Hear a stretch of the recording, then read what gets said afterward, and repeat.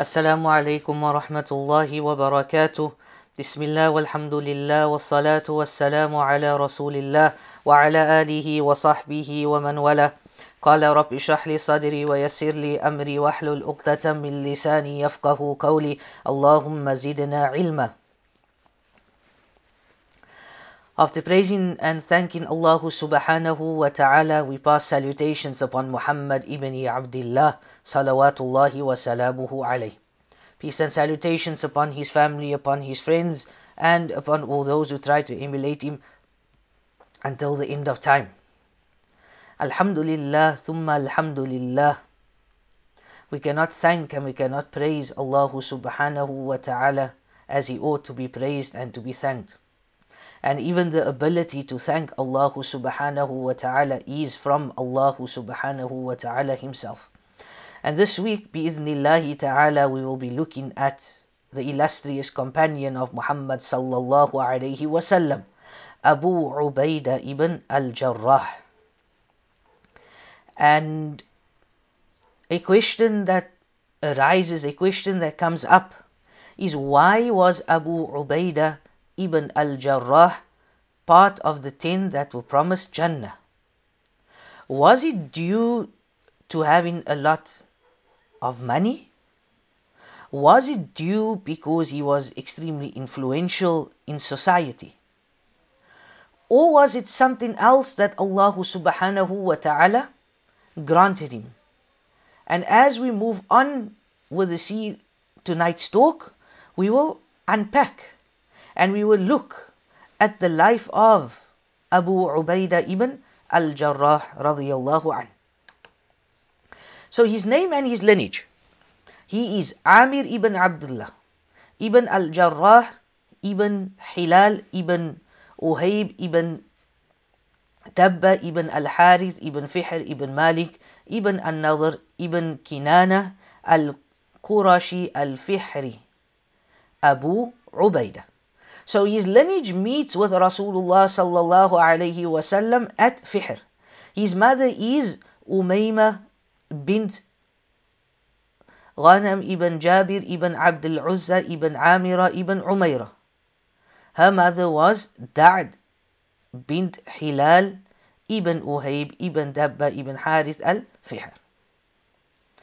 And like Abu Bakr radiyallahu anhu, like Abu Hurairah radiyallahu anhu and others, Abu Ubaidah, this is what he was famously known as. He was known as Abu Ubaidah, but his name was Amir ibn Abdullah, Abu Ubaidah al-Jarrah. That was his name, Amir. As for Abu Ubaidah, this was his kunya, his agnomen, and he was famously known for this. And this brings us to the next point, his agnomen. He is Sayyidina Amir ibn Abdullah ibn al-Jarrah, who was given the agnomen Abu Ubaidah, and this was what he was famously known as. Like we have Abu Bakr, like we have Abu Hurairah. Abu Ubaidah himself, his name was Amir, but he was famously known and by this title of Abu Ubaidah. And if you were to speak to people that today's time, to many Muslims, they would not know that his name was Amir. And this is why we tend to focus a bit. We spend about 2 or 3 minutes looking at the lineage for various reasons. But one of it is to know what their real names were, because many of them were known by, for example, Khalid ibn Walid. But many knows him as Saifullah as well. And like this, many of the other companions of Muhammad sallallahu alayhi wasallam, they were known either by their nicknames, they were known by their agnomens, and maybe not knowing their proper name. And like I've mentioned previously, knowing the names of the companions of Muhammad sallallahu alayhi wasallam, 2 things can happen. Number 1, our love increases for them, and this is what we should strive for. And number 2, when we have offspring and we are looking for names, then we maybe name them after the companions of Muhammad sallallahu alaihi wasallam. May Allah shower His blessings upon all of them. His description. Ibn Sa'd reports in At-Tabaqat with the sanad of Malik ibn Yukhamir, who described Abu Ubaidah as the following by saying that he was a he was a slim, tall man. He was a slim, tall man with a thin face, a sparsely beard. He had a bit of a hunch, and he had no front teeth. And the last part of the description, he had no front teeth, we will explain later on what happened to his front teeth. Where did they disappear to? Was he born and his teeth never grew? Or what actually happened? We will look at this a bit later. Now we would like to look at his household, his wives and his children. And this week, with regards to the wives and the children of Abu Ubaidah, it is very short compared to the other weeks. He had two sons, Yazid and Umair, from his wife Hind bin Jabir ibn Wahb ibn Dabab ibn Hujair ibn Abd ibn Ma'is ibn Amir ibn Luay. And both his sons passed away during their infancy, and he had no progeny after this. Az-Zubayr ibn Bakkal, he mentioned and he said that Abu Ubaidah, as well as all his brothers' progenies, had died out. And Allah subhanahu wa ta'ala knows best, as Allah subhanahu wa ta'ala, He gives offspring to whomsoever He wills. Some of them He gives females only, some He gives males only, some He gives males and females, and to others He does not give any offspring. And this is in the wisdom of Allah subhanahu wa ta'ala. And we ask Allah subhanahu wa ta'ala to grant what is best to each and every married couple. So now we want to look at glimpses of his life and traits of his greatness. Let us look at who Abu Ubaidah was. What did he achieve?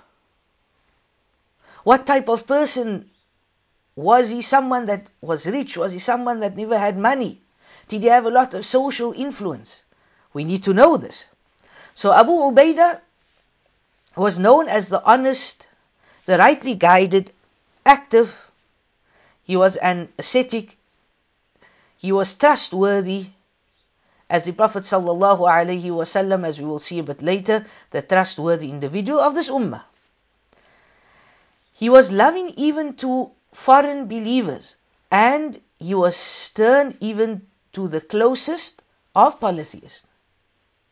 What is meant here is that when Islam spread, Islam went to different regions, to different countries. Because of this kalima of La ilaha illallah, this bond of the kalima, this ukhuwah, we find that Abu Ubaidah, he loved them. And when it came to the kuffar, when it came to the mushrikun, when it came to the polytheists, he was stern against them. Even if they were close to him, meaning they were relatives, like his father, as we will see a bit later. He was extremely steadfast, and he was content with the little provisions until the time came for him to depart this dunya. And this should be something that we should strive for. If we have in this dunya, alhamdulillah. If Allah has granted you, هذا من فضل الله. This is from the bounties of Allah subhanahu wa ta'ala. But use this fadl. You need to use this bounty that Allah has given you in the deen of Allah subhanahu wa ta'ala for the sake of Allah subhanahu wa ta'ala. It is no use that we hoard money. And mashallah, we have a beautiful palace, we have beautiful cars. Nothing wrong with having this. But when it comes to community causes, when it comes to masajid, when it comes to Islamic institutes, then we feel that no, if I'm going to give so much money, I'm not going to see the benefit. Yes, You might not see this benefit on the dunya. But definitely, as Allah subhanahu wa ta'ala mentions in the Quran, Muhammad sallallahu alayhi wasallam, he mentions in various ahadith, that definitely spending in the way of Allah subhanahu wa ta'ala, you will see the rewards on the day of Qiyamah. So never feel shy. Never feel that you are going to lose out when you spend your money in the way, in the path of Allah Azza wa Jal. Abu Ubaida's embracing of Islam. Abu Ubaidah, he recognized that Islam was the deen. As Allah says, Inna dina indallahi al-Islam, that the deen by Allah subhanahu wa ta'ala is Islam. And he accepted Islam at the hands of Muhammad sallallahu alayhi wasallam in the house of Al-Arqam ibn Abi Al-Arqam. And this is close to the Mataf, or at the Mataf in Makkatul Mukarramah. Ibn Sa'd narrates in his Tabaqat from Yazid ibn Rumman, who said that Ibn Mas'un, Ubaidah ibn al-Harith, Abdul Rahman ibn Auf, Abu Salama ibn al-Asad, Abu Ubaidah ibn Jarrah, they came to Rasulullah sallallahu alayhi wasallam. He presented Islam to them and he informed them of its injunction. Subhanallah. Imagine. Have you ever thought about this? That we read the life of Rasulullah sallallahu alayhi wasallam, and we read his seerah, we read his ahadith on a daily basis, and sometimes it brings tears to our eyes to see what a great man this was. We love Rasulullah sallallahu alayhi wasallam, but yet we have not seen him. Imagine these companions. They embrace Islam at the hands of Rasulullah sallallahu alayhi wasallam. He teaches them the shahada, that none has the right to be worshipped except Allah, that I am the final messenger of Allah. He teaches them maybe how to pray. He teaches them how to make wudu. He teaches them the injunctions of Ramadan, of Hajj, etc. Ya Rabbana. This is what Islam teaches us. This is what the message of Rasulullah sallallahu alaihi wasallam is supposed to be to us. That yes, we read about him, we honor him. That is only one side of our love. But the other side of the love is that we go out and we call people to the deen of Allah subhanahu wa ta'ala. We warn people if they are doing things that are wrong. Al-amr bil ma'ruf wa nahi anil munkar. As Allah subhanahu wa ta'ala, He says, Kuntum khayra ummatin ukhrijat linnas ta'muruna bil ma'rufi wa tanhawna anil munkari wa tu'minuna billah. This is who Muslims are. This is our deen. This is our Islam. That kuntum khayra ummatin ukhrijat linnas, that you were taken out of mankind, you are the best of nations taken out of mankind. You enjoin what is good and you forbid what is evil. Wa tu'minuna billah, and you believe in Allah subhanahu wa ta'ala. This is the Islam that we know. We don't have this apologetic Islam. This Islam of, that we shy to be Muslim. We shy to show our Islam. We shy to make salah. This is not the Islam that Allah subhanahu wa ta'ala speaks about in the Quran. This is not the Islam that Muhammad sallallahu alayhi wasallam taught us. So when they embraced Islam at the hands of Muhammad sallallahu alayhi wasallam, this was of the best days of their lives. And also, if we look at Abu Ubaidah, he was one of those who made hijrah to Abyssinia, as Ibn Ishaq makes mention. Imam al-Dhahabi, he says that if he traveled there, he did not stay there for long. So there's a bit of a dispute amongst the ulama of history, yani ulama al-tarikh, that did he go to Abyssinia or didn't he go to Abyssinia? Ibn Ishaq, they assert that he went. Imam al-Dhahabi, he says, yes, he did go, but he went for a very short time if he had gone. So Imam Dhahabi is still a bit doubtful whether he went or whether he did not go, and Allah knows best.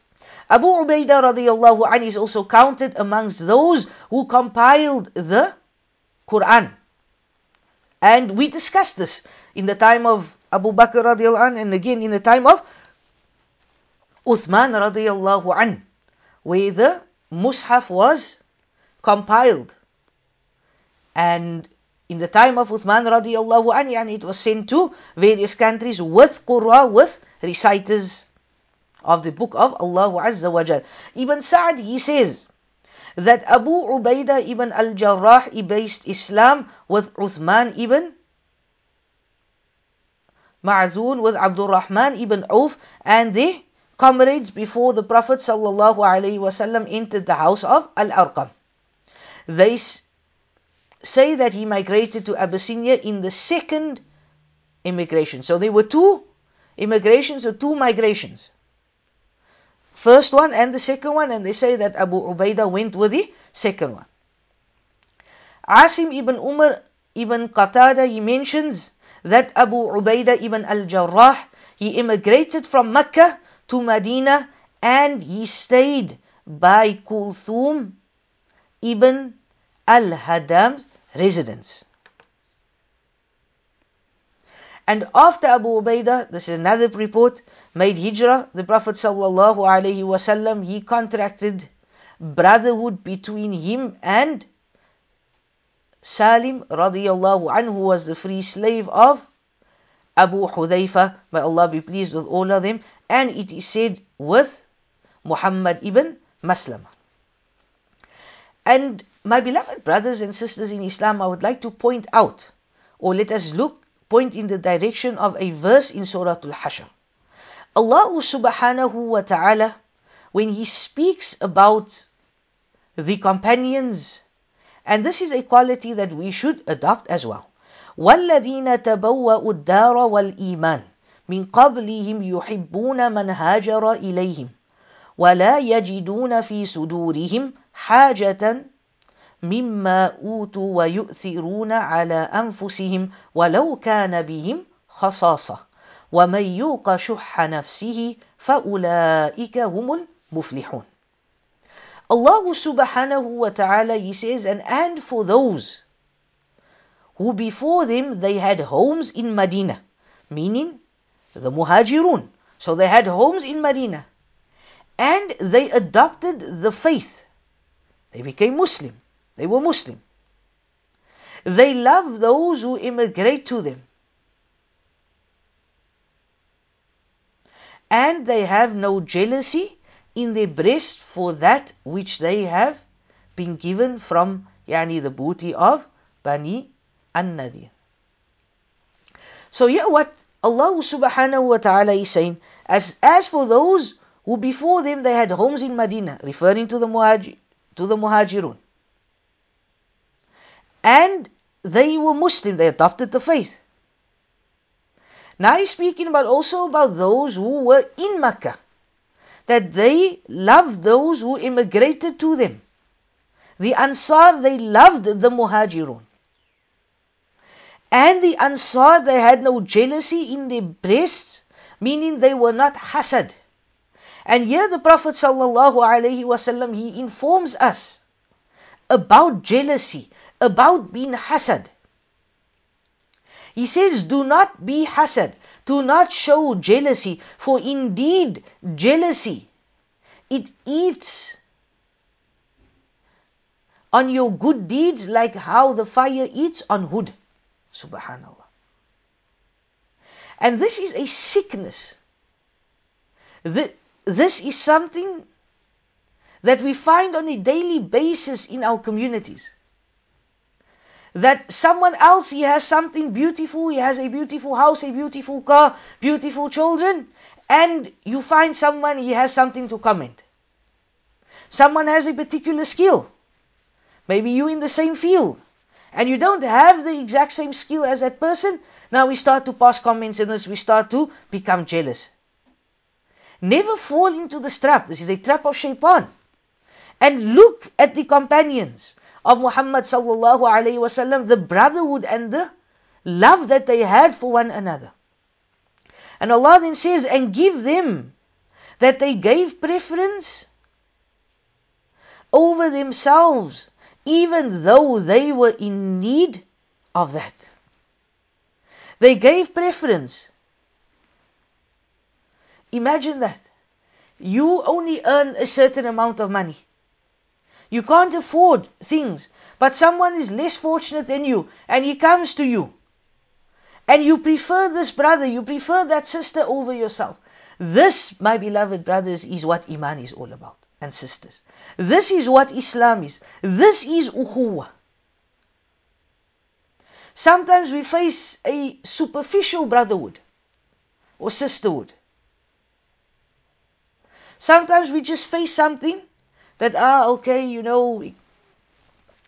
we feel for the people in this particular country, okay, we give. And that's it. But someone knocks on your door, and you can see the person is struggling. What do you do then? How far have we gone to spend in the way of Allah to create brotherhood? How many people have embraced Islam in front of our eyes, but we still just wash them away?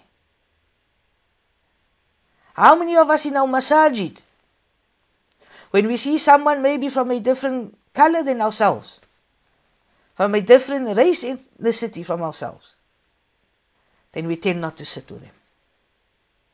If you look at this verse, this is all lessons that we can take from it. This is about the third or the fourth companion that the Prophet ﷺ, he linked them up with someone in Medina. And they would share of their wealth, they would share of their homes. How far are we? We claim that we love the Anbiya. We claim that we love the Prophets. We claim that we love the Sahaba. But how far are we from the companions of Muhammad sallallahu alayhi wasallam? So this is how Islam engulfed the heart of Abu Ubaidah. And this is what he became accustomed to, and this is what he showed in return to others. He showed them love. He showed them brotherhood. If he was able to spend on him, this is what he would do. And Abu Ubaidah, he mobilized his entire life in the endeavor that this light becomes a piercing brilliance which will traverse and penetrate the wet and dry lands, the deserts and the wastelands, whose blessings will surround the world and everything upon it. This is a description of how a Muslim is supposed to be. And this was the likes of Abu Ubaidah. This was the likes of Talha. This was the likes of Fatima, of Aisha. This was the companions of Muhammad sallallahu alayhi wasallam. That when they walked into a society, into a community, they uplifted the community. They taught them how to worship Allah subhanahu wa ta'ala. This is of the greatest lights that any community can wish for, is that they worship Allah subhanahu wa ta'ala and that they follow Muhammad sallallahu alayhi wasallam. And at the beginning of our discussion we spoke and we touched on why was Abu Ubaidah promised Jannah, and we will be looking at this in detail in the next few moments. What made him one of the people of Jannah? One of the key points of the personality of Abu Ubaidah is that he was extremely trustworthy. And here, trustworthy in this true sense. How many of us can say that we are indeed trustworthy? And trust, my beloved brothers and sisters in Islam, it is not only something that if someone leaves a 50,000 rand with me, or 100,000 rand, or a particular item that I will not take from it, I will not take the money, etc. This is one trust.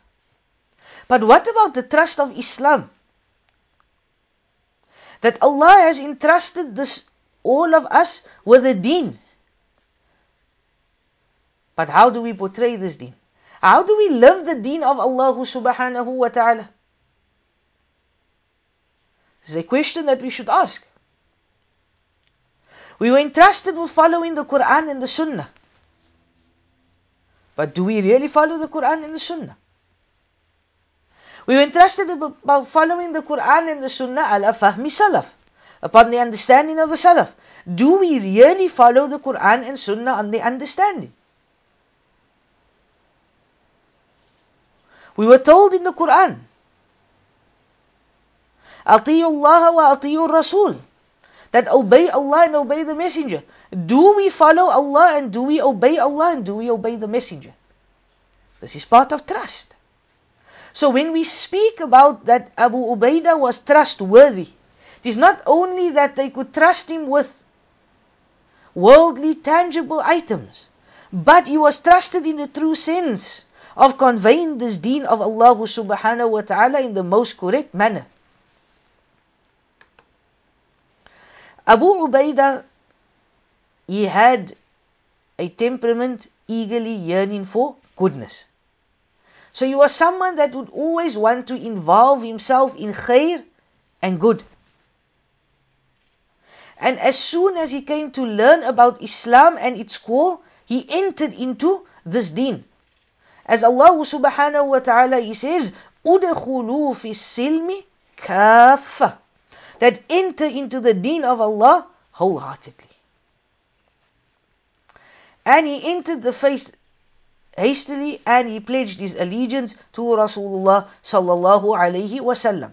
And when he did this, he understood clearly what these words meant, and he had the full capability of fulfilling its rights and requirements. And he sacrificed everything for the deen of Allah subhanahu wa ta'ala. After he stretched his hand to pledge allegiance to Rasulullah sallallahu alayhi wasallam, only honesty is seen in his being and in his entire life. The honesty that Allah entrusted in his temperament to use in the path of Allah Azza wa Jal. Again, my beloved brothers and sisters in Islam, we see that he had certain qualities before embracing Islam. He took these qualities, and what does he do? He takes these qualities that he had and he brings it to Islam. He brings it into this deen that he entered. Sometimes we find people, mashallah, maybe not very good Muslims when they were at a young age, involved in all sorts of haram wa na'udhu billah, etc., whatever it might be. And Allah grants them the hidayah, He guides them back to the straight path. And maybe they had one or two qualities. And these qualities should be nurtured back into the deen. And used like how they would use certain qualities in doing wrong, or certain qualities in misbehavior. So now when you're back on the path, use those qualities, turn it around and make it useful back in the deen of Allah subhanahu wa ta'ala, and Allah knows best. So Abu Ubaidah, he fulfilled the covenant of Islam like the rest of the companions did. The Prophet sallallahu alaihi wasallam, he saw him in his personal conduct and life attitude worthy of a noble title. And the Prophet sallallahu alaihi wasallam, he gifted Abu Ubaidah and he said, "Aminu hadhihi al-umma Abu Ubaidah ibn al-Jarrah," that the trustworthy individual of this ummah is Abu Ubaidah ibn al-Jarrah. Rawahul Bukhari. Abu Ubaidah was known as the strong, trustworthy individual amongst the companions. And this was due to the Prophet sallallahu alaihi wasallam's announcement to the people of Najran, that I will send ma'akum al-qawiyul amin, that indeed I will send, as the Prophet peace be upon him said, with you a strong, trustworthy person. And we find that Imam al-Bukhari rahimallahu ta'ala, he brings this narration in his Sahih on the authority of Anas ibn Malik, where he says, لِكُلِّ أُمَّةٍ أَمِينٌ وَأَمِينُ هَذِهِ الْأُمَّةِ أَبُو عُبَيْدَةَ ibn Jarrah, that every nation has a trustworthy individual, and the trustworthy individual of this ummah is Abu Ubaidah ibn al-Jarrah. Imam al-Bukhari rahimallahu ta'ala, he also mentions on the authority of Hudayfa radiyallahu an, where he says that Al-Aqib and As-Sayyid, two ambassadors of Najran, They came to Rasulullah sallallahu alayhi wasallam to make mula'ana with him. One of them told his comrade, do not do so, for by Allah, if he is really a prophet and he curses us, neither we nor our progeny after us will ever be successful. Then they, thus submitted, they said, we will give you whatever you ask us. Send with us a trustworthy man, and do not send anyone with us besides someone that is trustworthy. The Prophet ﷺ, he said and he stated that I will certainly send with you a trustworthy man, fulfilling its demand par excellence. I will give you the best of what I have. And this again shows us that when we have certain business deals, when we have certain discussions, and someone asks for us, then we should be giving our best. Not 80%, not 70%, but we should always be giving 100%. The companions of Rasulullah sallallahu alaihi wasallam, they raised their glances to see who it will be, and the Prophet sallallahu alaihi wasallam, he shouted and he proclaimed, stand up, O Abu Ubaidah ibn al-Jarrah. He stood up in compliance, and the Prophet sallallahu alaihi wasallam, he said that this is the trustworthy individual of this ummah. Subhanallah. This is Islam, my beloved brothers. That when it enters the heart and it penetrates deep into its recesses, it changes the destiny of men and it makes them champions of events. Yes, you might be remembered for being a good sportsman. You might be remembered for being a good cricket player, whatever it might be. But there comes a time when people will maybe not remember you. But when it comes to Deen, when it comes to Islam and they entered Islam, and they did things for the sake of Allah Azza wa Jal, then it is through men and women like this that they become champions of events and of the Deen of Allah.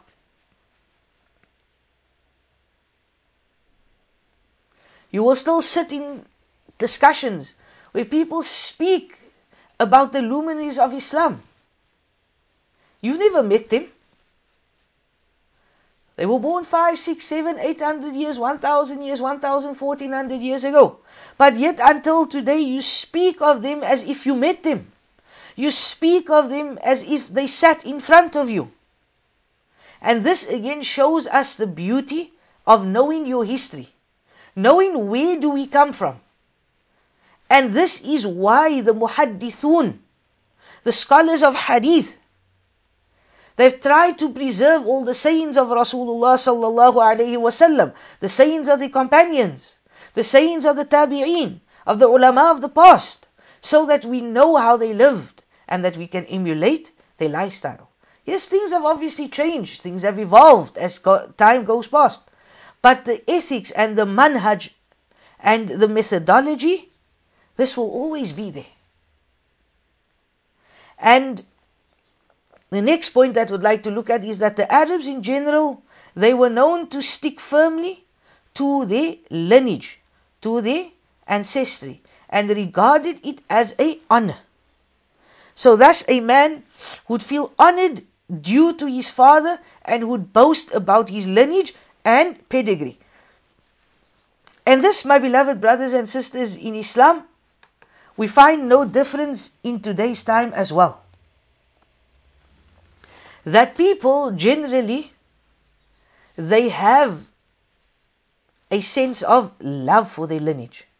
That we come from a particular village in India or Pakistan or wherever it might be. And they have a certain type of asabiyah to this.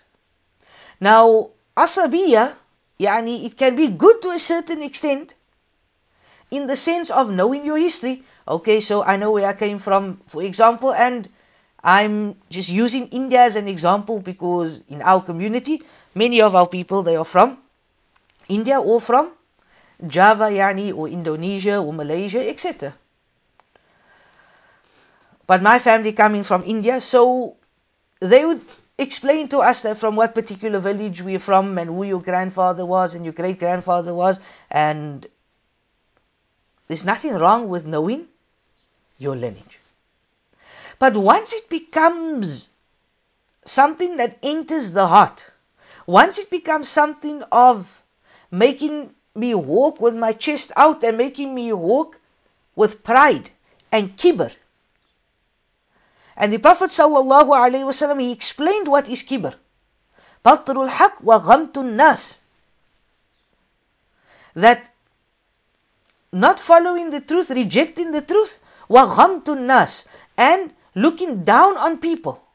So if my lineage of where my ancestors came from makes me a proud human being, makes me that I am better than the next person because they came from a poorer background, then this becomes a problem with lineage. And this is what Rasulullah sallallahu alaihi wasallam warned us about. This is what the Prophet sallallahu alaihi wasallam warned us about, that if these things enters the heart and you look down on other people before this, then you are on the road of destruction. But when Islam came, and this is a point for us to take note, that when Islam came, people only firmly held on their deen, and the honor had no connection with anything else besides it. If there was good in it, they would accept it. But if it went against Islam, they would reject it. And this we also learn from the Prophet sallallahu alaihi wasallam, where he said, لا طاعة المخلوق إلى معصية الخالق. That there is no obedience to the creation in disobedience of the Creator. Sometimes the parents or sometimes family members will tell someone, do not do this, do not do that, because you are still young. Why must you make salah? You know, you have your whole life to make salah. Why must the sister wear hijab? You have your whole life. How are you going to get married? It's just a bit of music. It's fine, nothing much. We need to relax a bit. Wa na'udhu billah. And things like this. So, if people tell you this, they know that there is no obedience to the creation in disobedience to the Creator, and Allah knows best. And to such an extent that people would keep Islam in such a high esteem that even if they found themselves on a battlefield and the Muslims on the one side and the enemies of Islam is on the other side, and in those years they would have something which is known as a duel. So one comes out and the other one comes out. And they start to fight. And as we will see a bit, or in a moment, this exact thing happened between fathers and sons, between siblings. And Abu Ubaidah al-Jarrah was no different in this type of situation. So Islam, it came and it changed the standard of distinction and glory. Maybe we were brought up with certain confused ideologies, some obscure methodologies. But when Islam came and we studied the deen of Allah subhanahu wa ta'ala, Allah blessed us. Allah opened our doors. وَإِن تَعُدُّوا نِعْمَةَ اللَّهِ لَا تُحْصُوهَا. And if you were to count the favors and the bounties of Allah, you would not be able to count them. This is what Allah has granted us as a Muslim ummah. So Abu Ubaidah radiyallahu anhu, he is the grand hero and he's a trustworthy individual, as I mentioned. He loved and he favored the deen of Allah subhanahu wa ta'ala over anything else. During the battle of Badr, he met his father on the battlefield. His father being from the opposite side, from the kuffar, and Abu Ubaidah being from the Muslims. So in this battle of Badr, this was known as a decisive encounter. Had the Muslims lost the battle of Badr, it would have been a disaster for the ummah. They were few in number. And Allah made it such that they became victorious. But it was also in this battle that ties of kingship broke. Fatherhood was demolished and sonhood had ceased. Abu Ubaidah ibn al-Jarrah, he fought against Abdullah ibn Jarrah, who was his father. So he went out in pursuit of his son, who opposed him and followed Muhammad sallallahu alayhi wasallam. He wanted to bring him to the ground, and he wanted to finish him off. Abu Ubaidah, on the other hand, attempted to dodge his father over and over again, because he felt there was no need for this. But he was unsuccessful. He was left no choice but to face his father and bring him to the ground. He cared not of a worldly bond. To him it was Islam and it was shirk. To him it was Islam and it was the opposite party. To him it was Hizbullah and Hizbul Shaitan.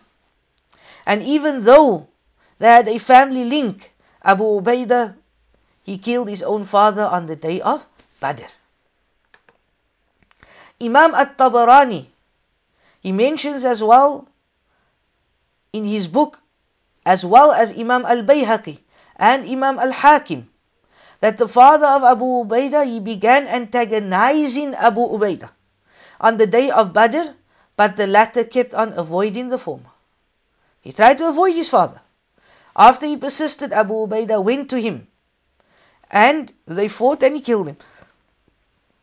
Upon this, Allah subhanahu wa ta'ala, he says, لا تجد قوما يؤمنون بالله واليوم الآخر يوادون من حاد الله ورسوله ولو كانوا آباءهم أو أبناءهم أو إخوانهم أو عشيرتهم أولئك كتب في قلوبهم الإيمان وأيدهم بروح منه ويدخلهم جنات تجري من تحتها الأنهار خالدين فيها رضي الله عنهم ورضوا عنه أولئك حزب الله ألا إن حزب الله هم المفلحون.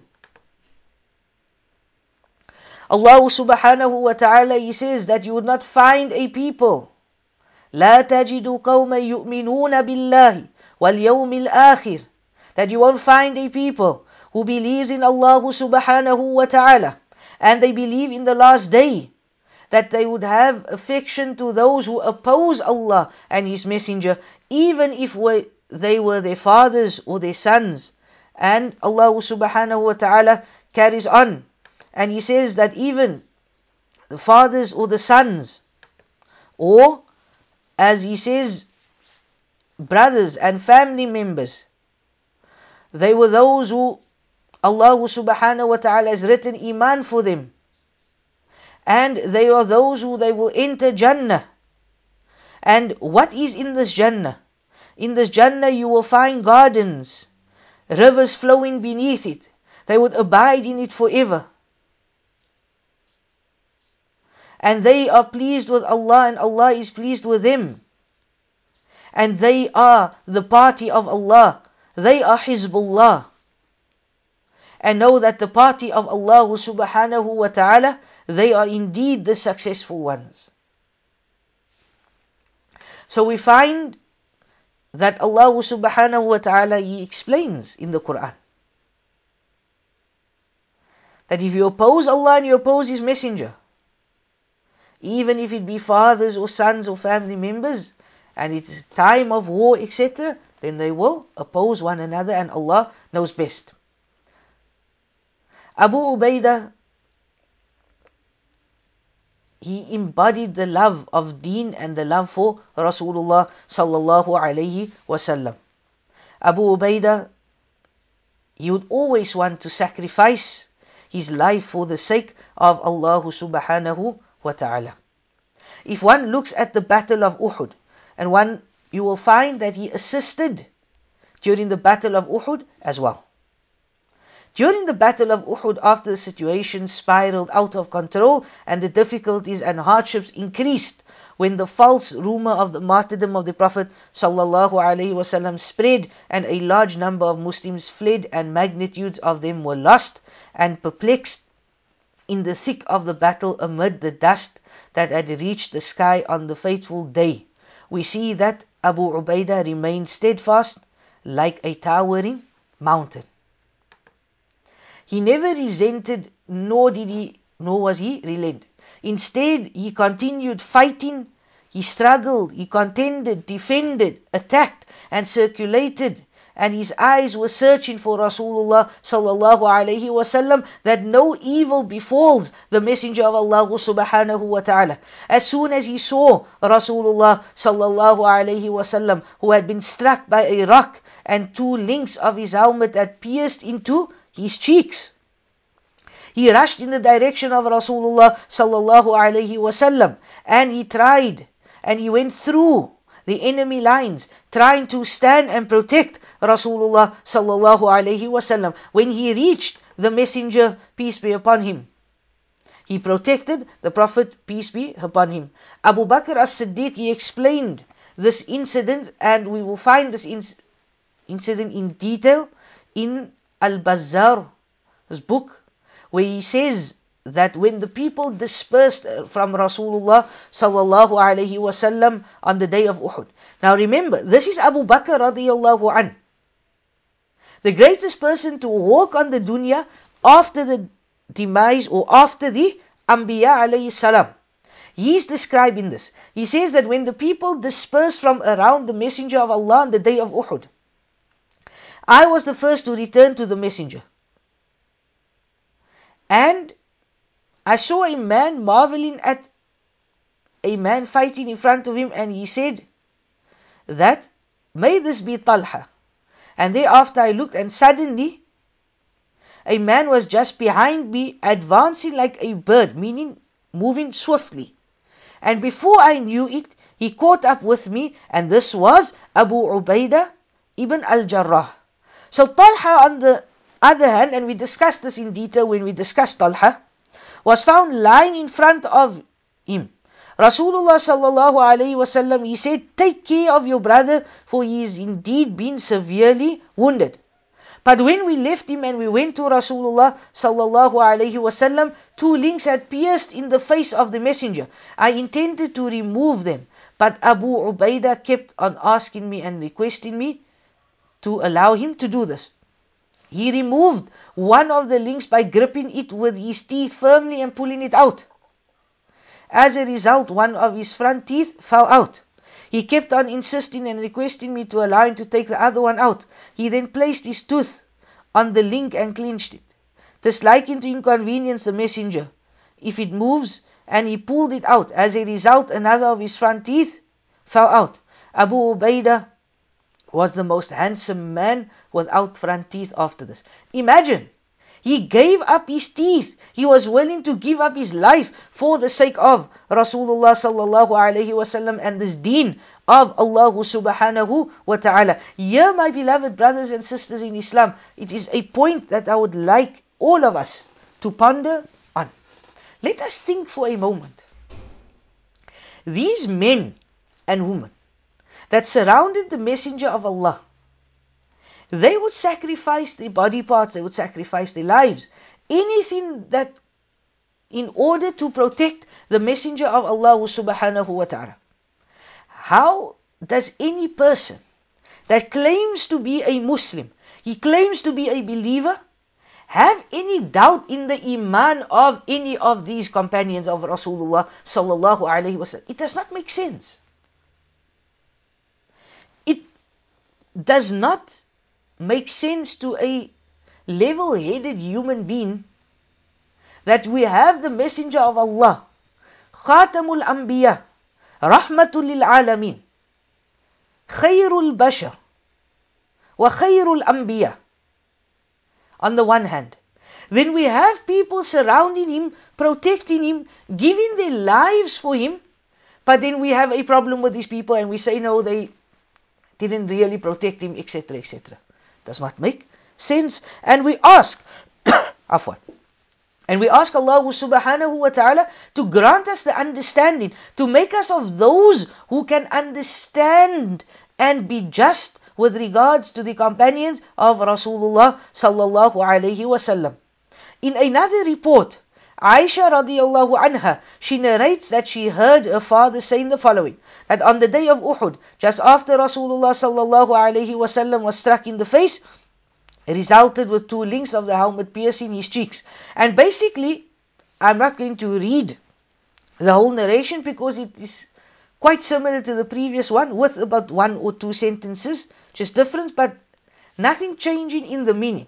The reason why I brought this to show you that Abu Bakr radiallahu an, he even told the same narration to Aisha, which was his daughter.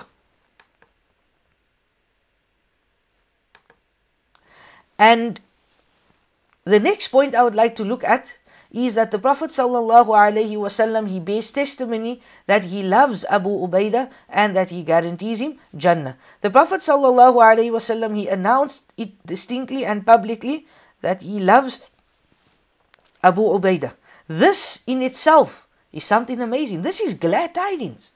Imagine the Prophet ﷺ, he says that he loves you. Ibn Hibban, he narrates in his Sahih with his sanad from Sayyidina Amr ibn As, who said that it was asked, O Messenger of Allah, who is most beloved person to you?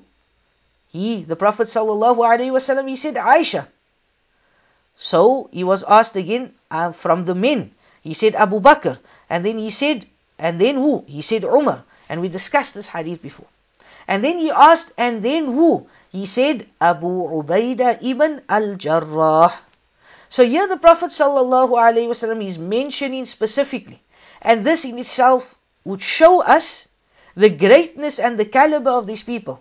Like how Allah subhanahu wa ta'ala in Surah Al-Qadr, when He speaks about the malaika, He says, تَنَزَّلُ الْمَلَائِكَةِ وَالْرُوحِ, to show you that Jibreel alayhi salam, yes, he's from the malaika, but he has a special makana in Allah. He has a special status, a special job. So like this, all the companions, radiyallahu anhum wa radu an, they were all beloved to Allah and beloved to His Messenger. But certain ones of them, they stood out more than others, and Allah knows best.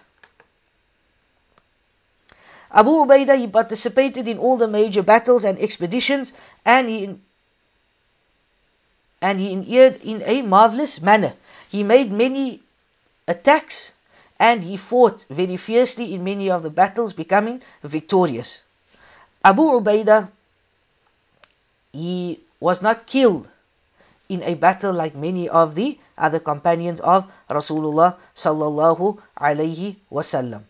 Ibn Sa'd, he writes about Abu Ubaidah, and he says that when he arrived in Medina and he participated in Badr, in Uhud, in Khandaq, and all the other campaigns with Rasulullah sallallahu alaihi wasallam, the Messenger, peace be upon him, he appointed him leader over a detachment of 300 of the Muhajirun and the Ansar to a tribe known as the tribe of Juhayna at the sea shore. This was known as Ghazawat al-Khabat. One of the expeditions he participated in during the life of Rasulullah sallallahu alaihi wasallam was also the expedition sent to Dhu al-Qissa in Rabi al-Akhir in the 6th year of Hijrah. So here Ibn Sa'd, he explains his expedition in his Tabaqat. He says that the expedition of Abu Ubaidah to Dhu al-Qissa took place in the month of Rabi al-Akhir, as I mentioned, 6 years after Hijrah. The lands of Abu Tha'laba and Anmar were struck by drought. Rain fell in Al-Mirad to Taghlabin, and Al-Mirad is at a distance of 36 miles from Medina. The Banu Muharib, Banu Tha'laba and Anmar, they traveled to that rain. So these tribes, they would leave the place that was drought and go to the place of rain. So they agreed that they will attack the pasture of Medina, where animals were pastured at a place 7 miles outside of Medina. So learning of this, Muhammad sallallahu alaihi wasallam, he sends Abu Ubaidah ibn al-Jarrah as a leader of 40 Muslims. After they performed Salatul Maghrib, they proceeded until they reached Dhu al-Qissa at the break of dawn. They attacked the enemy and constricted them to flee into the mountains. One of their men were taken captive who embraced Islam and was released. Abu Ubaidah, he took some of the camels and he drove them as owners of their possessions to Medina. The Prophet ﷺ, he took a fifth of the spoils and he distributed the rest to the warriors. Another expedition that he participated in was the Ghazawat Dhat al-Salasil. Imam al-Bayhaqi, he mentions this in his book, and he says that the Prophet ﷺ, he sent Amr ibn As to call the Arabs to Islam. This was due to the fact that the mother of As ibn Wa'il hailed from Bali. So Rasulullah sallallahu alayhi wasallam, he sent him to them using this as a draw card. When he reached the water of the land of Judham, called As-Salasil, and that is why the expedition is called Dhat As-Salasil. He feared, so he sent word to the messenger asking for reinforcements. The Prophet, peace be upon him, he sent Abu Ubaidah towards them as a leader of the early Muhajirun, and the likes of Abu Bakr and Umar as well. Rasulullah sallallahu alayhi wasallam instructed Abu Ubaidah when he dispatched him, do not dispute. So Abu Ubaidah journeyed until he reached them. Amr said to him, you only came as my reinforcement? Abu Ubaidah responded, no, rather I am a leader of my detachment and you are leader of those with you. Abu Ubaidah was a lenient and soft individual to whom matters of the world were insignificant. So Amr said to him, instead you are my reinforcement. Abu Ubaidah told him, Amr, indeed the messenger ordered us not to dispute, and if you have to disobey me, I will still obey you. So Amr said to him, so I am leader over you and you are only my reinforcement. Abu Ubaidah said, take it. So Amr led the people in Salah. Sometimes one will find that in life both are correct, and you just need to step back and let the other person carry on, and Allah subhanahu wa ta'ala knows best. So with regards to his jihad during the Khilafah of Abu Bakr as-Siddiq and Umar al-Faruq, he participated in the Battle of Yarmouk and he was the commander-in-chief of that army. Abu Ubaidah, he also conquered Damascus and Baytul Maqdis, was in those armies as well. His campaigns and conquests were successful and very successive. In all these, he was either the army general playing his part or a warrior in the ranks of the Muslims under another general, and his anticipation was to meet Allah subhanahu wa ta'ala. Abu Ubaidah is left a lot of examples and a lot of admirable examples and sterling legacy. He's someone that taught us that we need to obey Allah Azza wa Jal. He's someone that taught us that we need to follow Allah subhanahu wa ta'ala's teachings. Abu Ubaidah was an extremely generous person, and we find that they describe him, or we find that Allah subhanahu wa ta'ala, he says, Inna لننصر رسلنا والذين آمنوا في الحياة الدنيا ويوم يقوم الأشهاد. That Allah subhanahu wa ta'ala, he says that, or when he speaks about Abu Ubaidah, and we find that we can use certain verses as this embodies who Abu Ubaidah was and who the companions of Rasulullah sallallahu alayhi wasallam was. And we find that Abu Ubaidah radiyallahu an, he was someone that Allah subhanahu wa ta'ala blessed with great qualities. Qualities that we as Muslims can learn from. Qualities that we should ask Allah subhanahu wa ta'ala to inculcate in our lives.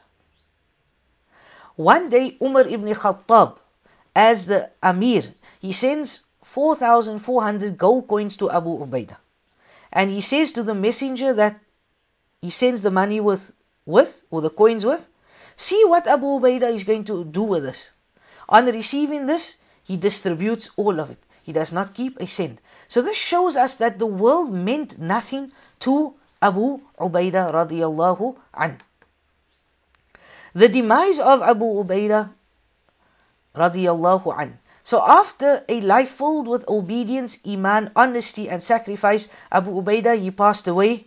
He passed away during the plague of Amwas in the year 18 after Hijrah, during the Khilafah of Umar ibn Khattab radiyallahu anhu.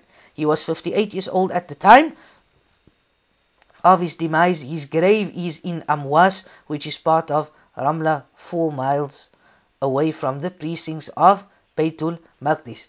And we ask Allah subhanahu wa ta'ala to remove us as well from the pandemic that we face ourselves in this year. And we ask Allah subhanahu wa ta'ala to grant us sabr and to grant us the understanding, like how the companions of Muhammad sallallahu alayhi wasallam, how they handled the plague of Amwas. And with this, it brings us to the end of our discussion today on the life of Abu Ubaidah ibn al-Jarrah. May Allah be pleased with him and all the companions of Muhammad sallallahu alayhi wasallam. Next week, bi'idhnillahi ta'ala, we will be looking at Abdul Rahman ibn Auf, the companion of Muhammad sallallahu alayhi wasallam. We ask Allah subhanahu wa ta'ala to guide and protect us. We ask Allah subhanahu wa ta'ala to forgive our shortcomings. We ask Allah subhanahu wa ta'ala to grant us a good life, a successful life, and that He removes all the difficulties that we are facing. Subhanakallahumma wa bihamdik ashhadu an la ilaha illa astaghfiruka wa atubu ilayk.